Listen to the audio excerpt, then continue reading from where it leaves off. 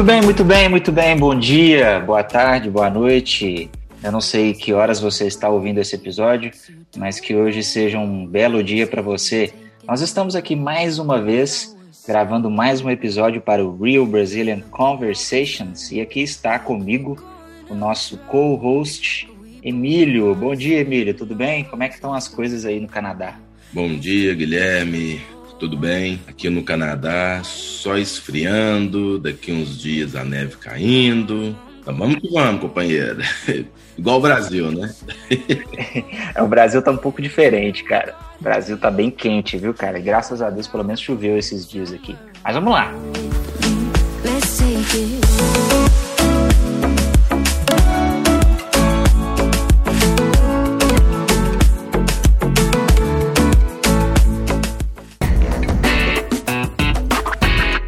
Pessoal, hoje nós vamos falar de um assunto muito legal. Eu acho que vai ser interessante vocês conhecerem um pouco mais sobre a cultura do Brasil, sobre alguns programas e alguns conteúdos que foram importantes para a nossa infância. Então, hoje nós vamos falar de alguns programas que marcaram a adolescência e a infância dos brasileiros, óbvio que dentro da nossa faixa de idade, né? Então, nossa faixa de idade aqui é em torno de 30 anos, tá? Eu tenho 30... Quantos anos você tem, Emílio? 34. 34. Olha, gente, aqui no Brasil não é muito educado perguntar a idade da pessoa, principalmente se for mulher, tá? Então, nunca vire para uma pessoa que já passou dos 30, que pelo menos você acha que já passou dos 30, qual a idade dela, tá? Não é muito interessante. Eu acho que o homem é mais tranquilo, né, Emílio? Homem não importa com isso não, né? Acho que o problema são as mulheres. Então, pessoal, fica a dica aí, nunca pergunte a idade de uma mulher aqui no Brasil, que não é muito educado não, tá? Bom, vamos lá. Emílio, por que a gente resolveu falar desse assunto? Hoje eu estava navegando aqui na internet e eu vi falar, eu estava lendo um site de notícias muito famoso aqui no Brasil, que é o Globo, globo.com. Não vou fazer propaganda gratuita, mas estava lendo as notícias lá. E aí eu vi falar que o Jean-Claude Van Damme está fazendo 60 anos hoje, cara. Olha, e é interessante, Guilherme, porque os anos 90 e início dos anos 2000 foi uma época que marcou muito o Brasil, a TV brasileira, né? Foi uma época que todas as pessoas dessa faixa de idade, né? Quando elas se encontram e conversam, né? E relembram o passado, traz aquela nostalgia, sabe? Muitas vezes até choram, né? Quando lembram das... Nós podemos fazer um episódio especial sobre isso também, das propagandas dos anos 90 que nós tínhamos lá, dos programas, né, que nós tínhamos, que é o que nós vamos comentar hoje também. Então, assim, os anos 90 foi uma época muito, muito, muito significativa para o povo brasileiro. É um pouco do que nós vamos passar para vocês aqui hoje, uns programas que nos marcaram e que, né, Guilherme, até de certa forma nos moldaram, né? Sim, cara. Esses caras moldaram o nosso imaginário, a nossa...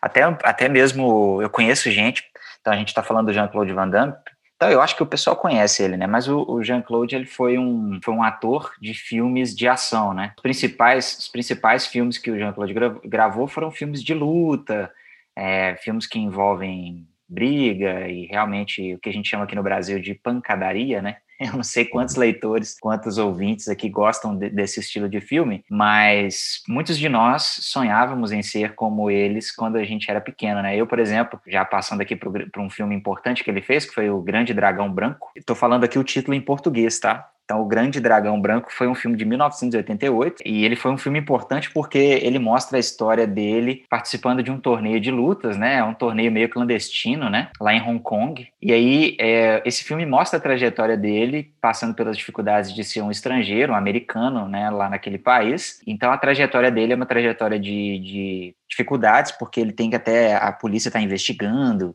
etc. Ele meio que foge, né?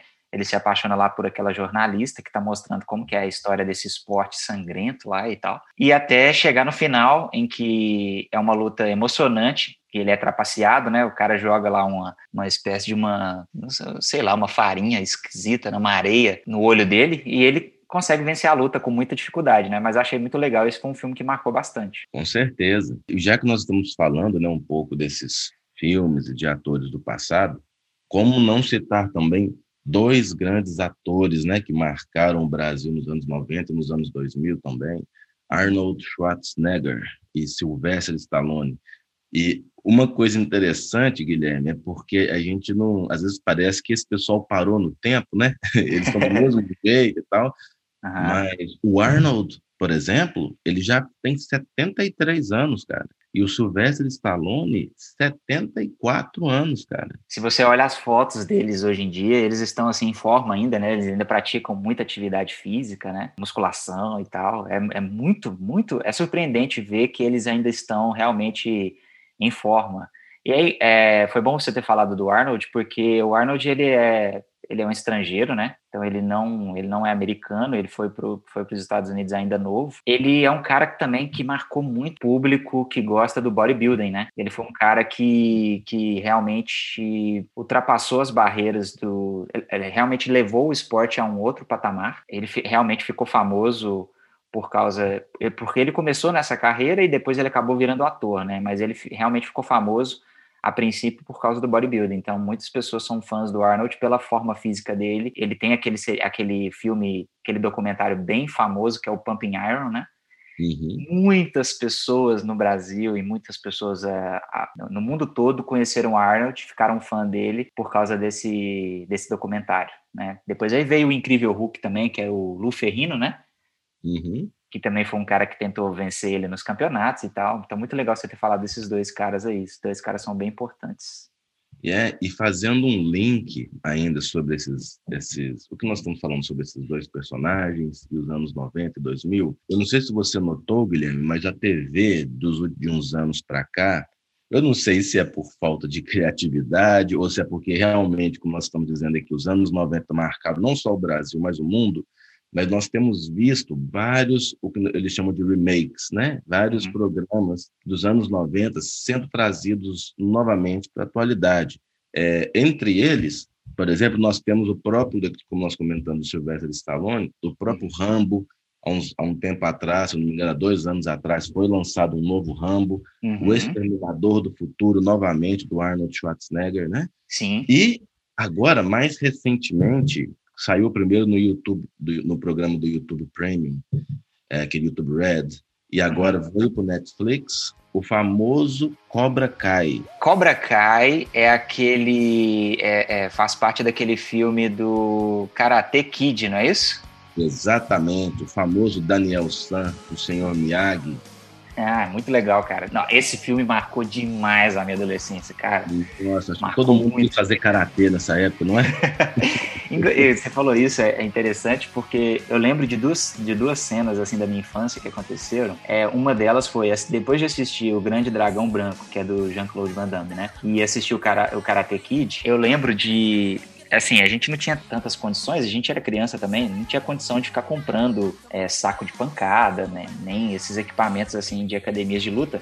Mas eu lembro que depois de assistir esses dois filmes, eu sempre pendurava uma corda com um travesseiro amarrado embaixo, eu pendurava ela no telhado da varanda da minha casa e ficava simulando aquelas cenas de luta, de treino e tal, dando aqueles golpes de karatê e tal. Sempre quando eu assistia esses filmes, eu ficava todo empolgado para querer começar a ser um lutador e tal. Cobra Kai marcou. Cobra Kai é o nome do seriado, mas o Karate Kid marcou demais a minha infância, cara. Marcou demais a minha adolescência.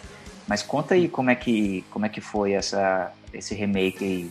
Conta mais detalhes para nós. Claro, basicamente o Cobra Kai, ele resgatou, sem querer dar spoiler aqui, isso é só o início do filme mesmo, do seriado mesmo, né? Uhum. O Cobra Kai, ele resgata a luta final entre o famoso Daniel San, representando o Miyagi-Do, né? E também o nome do próprio seriado, Cobra Kai, que era o outro domo, né? Que eles chamam lá, que era vamos dizer, o concorrente direto, né? Do Miyagi-Do, E então eles relembram muito o dojo, né? Eles relembram muito essa época e ao longo do seriado, Guilherme, que eu acho mais legal em tudo isso é que mostram cenas que aconteceram no Karate Kid 1 e o 2, por exemplo, entendeu? os famosos Easter eggs, né? Então são cenas que aparecem assim, que te dá aquela nostalgia, trazendo uma rapidamente, em uma ocasião, para não dar spoiler de novo, o Daniel San, ele coloca uma bandana, aquela famosa bandana branca dele, com alguns símbolos. Ah, sim. E essa bandana ele utilizou na sua última luta contra o Cobra Kai também. Então, assim, é legal demais a gente ver essa ligação entre o Karate Kid, como você mesmo disse, né? Foi uma coisa assim, que mudou mesmo a vida das pessoas lá no Brasil. E trazendo agora para o novo pessoal aí que nunca assistiu Karate Kid. Eu estava dando a respeito do Netflix, mostrando que a procura pelo Karate Kid 1 e 2 cresceu mais de 75% no site. As pessoas tiveram interesse, né, em saber o que aconteceu nessa época, como é que foi, por que apareceu determinada cena, e até mesmo para rever os episódios novamente, né, para ver onde que perdeu alguma referência aos anos 90. Então eu achei muito interessante, Guilherme. Sugiro a todos os ouvintes que tenham um tempo aí, assistam Cobra Kai, especialmente se você viveu essa época.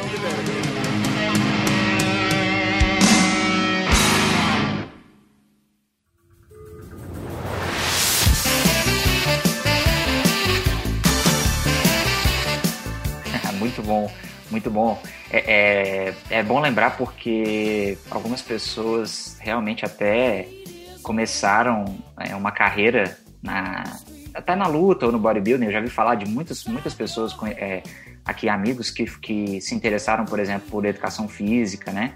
Que é a profissão que diretamente está ligada com academia, com musculação, com lutas, etc., por conta desses caras, né? Por conta do Karate Kid, por conta do Jean-Claude Van Damme e seus filmes, Schwarzenegger, etc. Muito legal, muito bom. Isso. Nós temos inúmeros outros, né, Guilherme? Mas talvez, se vocês gostarem desse tipo de tema, nós podemos lançar a parte 2, né, Guilherme? Podemos sim. Podemos fazer um episódio exclusivo sobre esses outros filmes também.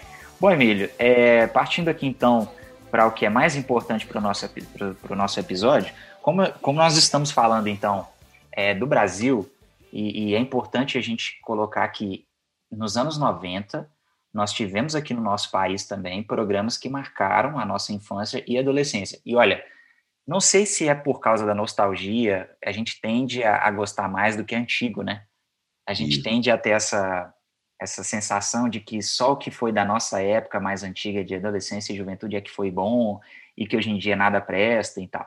Assim, eu sou suspeito de falar, mas eu acho que realmente a última época de ouro, assim, de programas de televisão, até porque a tecnologia mudou muito essa dinâmica, né? Antes, todas as crianças, na nossa época, todas as crianças e adolescentes, eles tinham uma única fonte de entretenimento digital, que era a televisão. Então, você tinha que esperar o programa passar, você acabava sendo um pouco mais limitado, né? Assim, você tinha que ver o que realmente estava passando naquele canal, etc. De certa forma, isso é ruim, mas nos uniu bastante, né? Porque a gente queria assistir os mesmos programas e etc. Então, realmente tiveram programas importantes da nossa época. Eu acho que a nossa época foi a última época, assim, de ouro, né? E eu queria começar com um programa que é mais juvenil, assim, que é mais para a infância, e que foi o Sítio do Pica-Pau Amarelo, cara. Você lembra dele? Claro que eu lembro. Como não lembrar do Sítio do Pica-Pau Amarelo? Ele marcou muito, assim,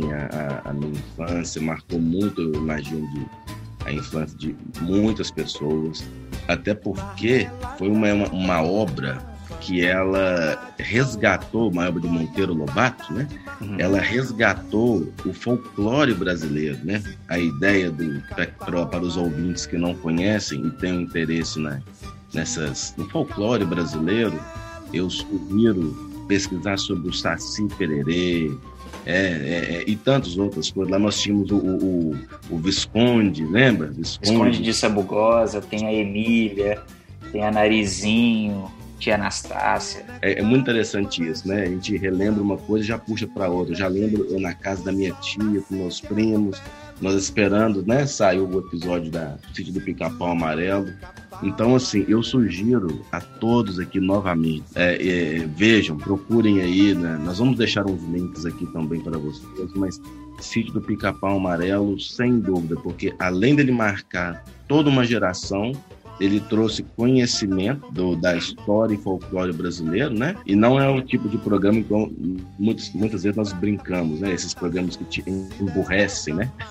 Sim, pelo contrário. Ele realmente tem essa pegada de trazer cultura, né? E engraçado que, por mais que o Sítio do Pica-Pau Amarelo tenha sido um programa que nós assistimos na nossa infância, ele foi escrito em 1920. O Monteiro Lobato, que escreveu essa obra, ele é um autor muito antigo, e aí você vê que realmente a história atravessou muitas gerações. Olha aí, já tem 100 anos que essa história foi escrita, e inclusive recentemente ela foi trazida para televisão, né? Eu sei que atualmente, se eu não me engano, uns 4 ou 5 anos atrás, fizeram o 3º remake da série, pegando novamente os personagens antigos, né, trazendo para a atualidade. Falando sobre o remake, nós não podemos esquecer da Malhação, não é isso? Você gostaria de explicar um pouco sobre a Malhação? Muito bem. O que foi a Malhação? Malhação foi um programa que marcou a nossa adolescência aqui, né? Foi uma febre aqui no Brasil. Por quê? Malhação já não é tanto um programa infantil, é um programa que está bastante voltado mais para o público adolescente, né?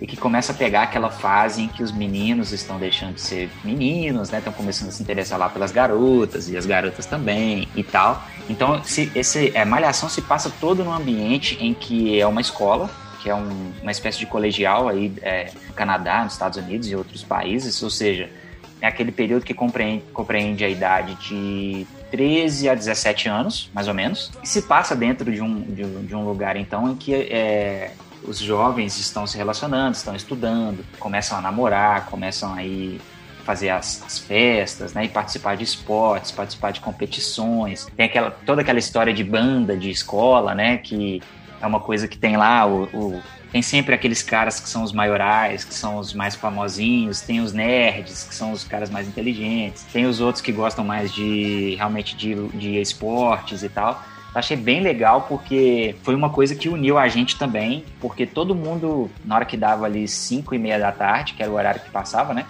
Uhum. Todo mundo estava chegando da escola, todo mundo estava, para quem estudava de manhã, já estava no final do dia ali, que já tinha feito os deveres de casa, já tinha estudado, e assistia a Malhação, né? O nome começou porque a série é um pouco mais antiga, ela é dos anos 90, e ela começou realmente com academia, né?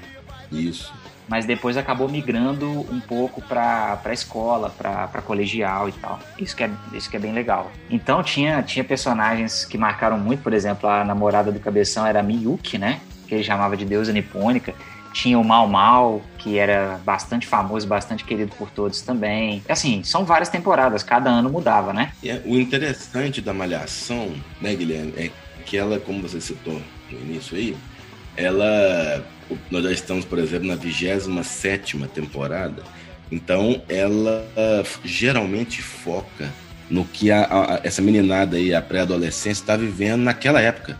Então, por exemplo, se nós observarmos a Malhação na nossa época, em 2005, nós vamos, se fizermos uma análise mais crítica assim, nós vamos ver que os assuntos, né, o famoso chavecar, né, a forma de conversar, essas coisas, eram voltadas para a nossa geração, 2005, 2006, as coisas que o pessoal fazia e tal. Recentemente eu tive a curiosidade de assistir a essa nova temporada da Malhação, que chama Nova Onda. É completamente diferente. É por isso que a gente brincava, né, com os pais da gente, mas eu tô me vendo igual um dinossauro, cara, um pré-histórico. Você sabe que você falar português, ouvintes, e não entender o que o povo está falando? As gírias, as formas de agir, né? O tipo de conflito que acontecia. Sabe? Até nós falamos isso, eu preciso voltar nesse assunto do Cobra Kai, que faz sentido sobre isso, e bem rapidamente. No Cobra Kai, por exemplo, a gente lembra que na época a brincadeira do pessoal, e eles falam um pouco sobre isso na obra, a brincadeira do pessoal na época do Cobra Kai era ir para um lago, brincar, dançar, fazer festa, né? No Cobra Kai atualmente, qual que foi a brincadeira do pessoal? Ir para o lugar, abrir um tablet, ficava jogando, Mudou completamente, né, cara? Mudou completamente. Em um determinado momento, né, na nossa época, você vai ficar de castigo. A gente ficava dentro do quarto, olhando para o teto. Hoje não. Hoje em dia já fala, você vai ficar sem o tablet, você vai ficar sem o telefone. É muito diferente, né? Muito diferente. E isso é mostrado no Cobra Kai e é mostrado também, né, nessa Malhação, num episódio específico que eu vi, a mãe... ela, você fez determinada coisa, vai ficar sem o telefone por uma semana. Aí a pessoa faz aquela cara, né? Tem até aquela música no fundo, né? De terror. Tananã! A pessoa vai ficar uma semana sem olhar o WhatsApp, né? É muito diferente, né? Muito interessante isso. Muito diferente, cara. Muito diferente. Muito bem. Bom, tem mais 2 programas que a gente queria falar aqui, antes da gente finalizar. E esses 2, Emílio, sinceramente eu não consigo nem explicar. É até uma emoção citar os 2, e eles foram praticamente da mesma época, mas tiveram uma importância grande no nosso imaginário, porque eram programas que realmente estimulavam essa sensação de aventura na gente, e a gente realmente queria ter tudo que fazia parte do seriado. Então, o primeiro, eu vou falar que ele é importantíssimo, que é o Castelo Rá-Tim-Bum, ok? O Castelo Rá-Tim-Bum, ele foi um fenômeno, porque, em primeiro lugar, eu acho que ele foi um fenômeno porque ele era ele passava num canal que não é o maior canal, não era o que tinha mais audiência no Brasil na época, que era a TV Cultura, né? Então a TV Cultura realmente ela investia mais, ela não estava naquele mainstream, né? Ele não estava naquela coisa de só fazer sucesso, eles realmente estavam preocupados com a cultura. E o Castelo Rá-Tim-Bum, cara, foi um programa também dos anos 90, eles publicaram 90 episódios, ou seja, quase 100, né? Ele foi de 94 até 97, ele foi o programa de maior audiência da TV Cultura de todos os tempos, foi o maior. Então o enredo é o Nino, né? O Nino é um garoto e esse seriado ele também envolve uma questão mágica, né, e tal. Porque o Nino ele é um garoto que tem 300 anos de idade e ele vive com o tio dele, que é o Dr. Vitor, né, que é um feiticeiro e cientista. E a tia-avó dele era Morgana, que era uma feiticeira de 6.000 anos de idade. Eles moram num castelo, em algum bairro que não tá exatamente, que não é mostrado dentro da cidade de São Paulo, né? Fica implícito isso. Mas o Nino, ele é um aprendiz de feiticeiro que nunca frequentou uma escola. Só que, ao mesmo tempo, ele tem amizade com alguns garotos, né? Os amigos dele são pessoas normais, né? Que não estão envolvidos diretamente nessa família de feiticeiros, né? E isso é que é o mais legal, né? Essa interação entre eles. Então tem vários outros personagens que são importantes dentro do episódio que também tem a ver com o folclore brasileiro. Então nesse sentido ele é muito parecido com o Sítio do Pica-Pau Amarelo, né? Porque envolve uma questão mágica, imaginativa e tal. Então tem o Etevaldo, tem o Bongo, Penélope, que é uma repórter de TV, tem a Caipora, que também é um personagem importantíssimo do folclore brasileiro, e tem os amigos dele, né? Que também são muito presentes dentro dos episódios. Os nomes dos personagens eram o Zeca, o Nino, o Pedro e a Biba. Esses aí eram os amigos do Nino. E tinham outras participações, né, de personagens que eram importantes também. Tem o Ratinho tomando banho, tinha o Felino Sabidão, tinha o Mal, que não tomava banho, né? Tinha aquele cara do Porque Sim Não É Resposta, que ensinava um monte de coisa cultural do Brasil, e de conhecimentos gerais, né? Tinha a Celeste, a Cobra, o Doutor Abobrinha, que era o vilão, a Caipora. Ixi, cara, tinha coisa demais. Tinha aqueles passarinhos que cantavam, né? O Ratinho Escovando Dente. Ratinho Escovando Dente. Tinha o Como Se Faz Disco. Ixi, mano, tinha muita coisa legal. Então o Castelo Rá-Tim-Bum foi muito importante. Vou deixar também depois um link pro pessoal dar uma conferida no conteúdo. E por último, Emílio, esse eu queria que você comentasse, não sei se você assistiu ele, foi TV Cruz. Como não ter assistido a famosa TV Cruz? Essa daí é como você disse, né? Era aquele momento que você esperava, sentava com ansiedade e para assistir, né? A TV Cruz, cara, ela, se eu não me engano, ela foi nos anos 2000, né? 2001, por aí.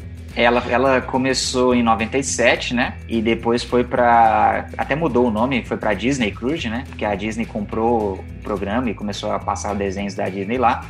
Mas começou realmente em 97 e foi até 2001. O interessante do TV Cruise, que depois mudou pra Disney Cruise, é que era um programa que passava mais tarde, né? Então, o TV Cruz, ele não queria competir com o X-Tudo, né, que era um outro programa importante da TV Cultura e tal. Então, ele passava mais tarde, isso era bem legal. E o formato dele é que ele também estimulava bastante a imaginação e a aventura. Então, era um menino que ele tinha o Juca, né? Tinha o Juca, tinha o Guelé, que depois, quando ele apresentava o programa que eles inventaram lá, chamava Chiclé. Tinha o Maca, que era o macaco. Tinha a Malu, que virava a Maluca. Tinha a Ana Paula, que virava Pipoca, e tinha o Frederico, que virava o Rico, né? Mas, basicamente, eles tinham pegado lá vários materiais eletrônicos e de telecomunicação, e eles tinham criado, porque eles estavam cansados de ver programas de adulto na televisão e tal, eles tinham criado uma TV que passava só desenho animado. Então, isso era o que é mais legal. Então, o que eu via, assim, quando eu assisti o Cruz? Eu tinha vontade de pegar as coisas aqui de casa, desmontar, tentar montar uma câmera, uma TV, um satélite, né? Eu acho que esse era o tipo de coisa que o TV Cruz inspirava na gente, né? Uhum. Então, esse programa, quando foi 2002, eu estava ali com 12 anos de idade, né? Ele continuou por um tempo e depois ele acabou, não teve mais jeito, né? Acabou sendo suspenso, mas, assim, marcou muito a nossa infância e essa entrada da adolescência, né? Exatamente. E porque, assim, eram programas, né, Guilherme? Relembrando um pouco disso também, eram programas, assim, que o humor era um humor inteligente, né? Eles geralmente ensinavam as pessoas a fazer algo ou até incentivavam, como você acabou de falar aí, a minha vontade era chegar em casa, desmontar isso, montar aquilo outro.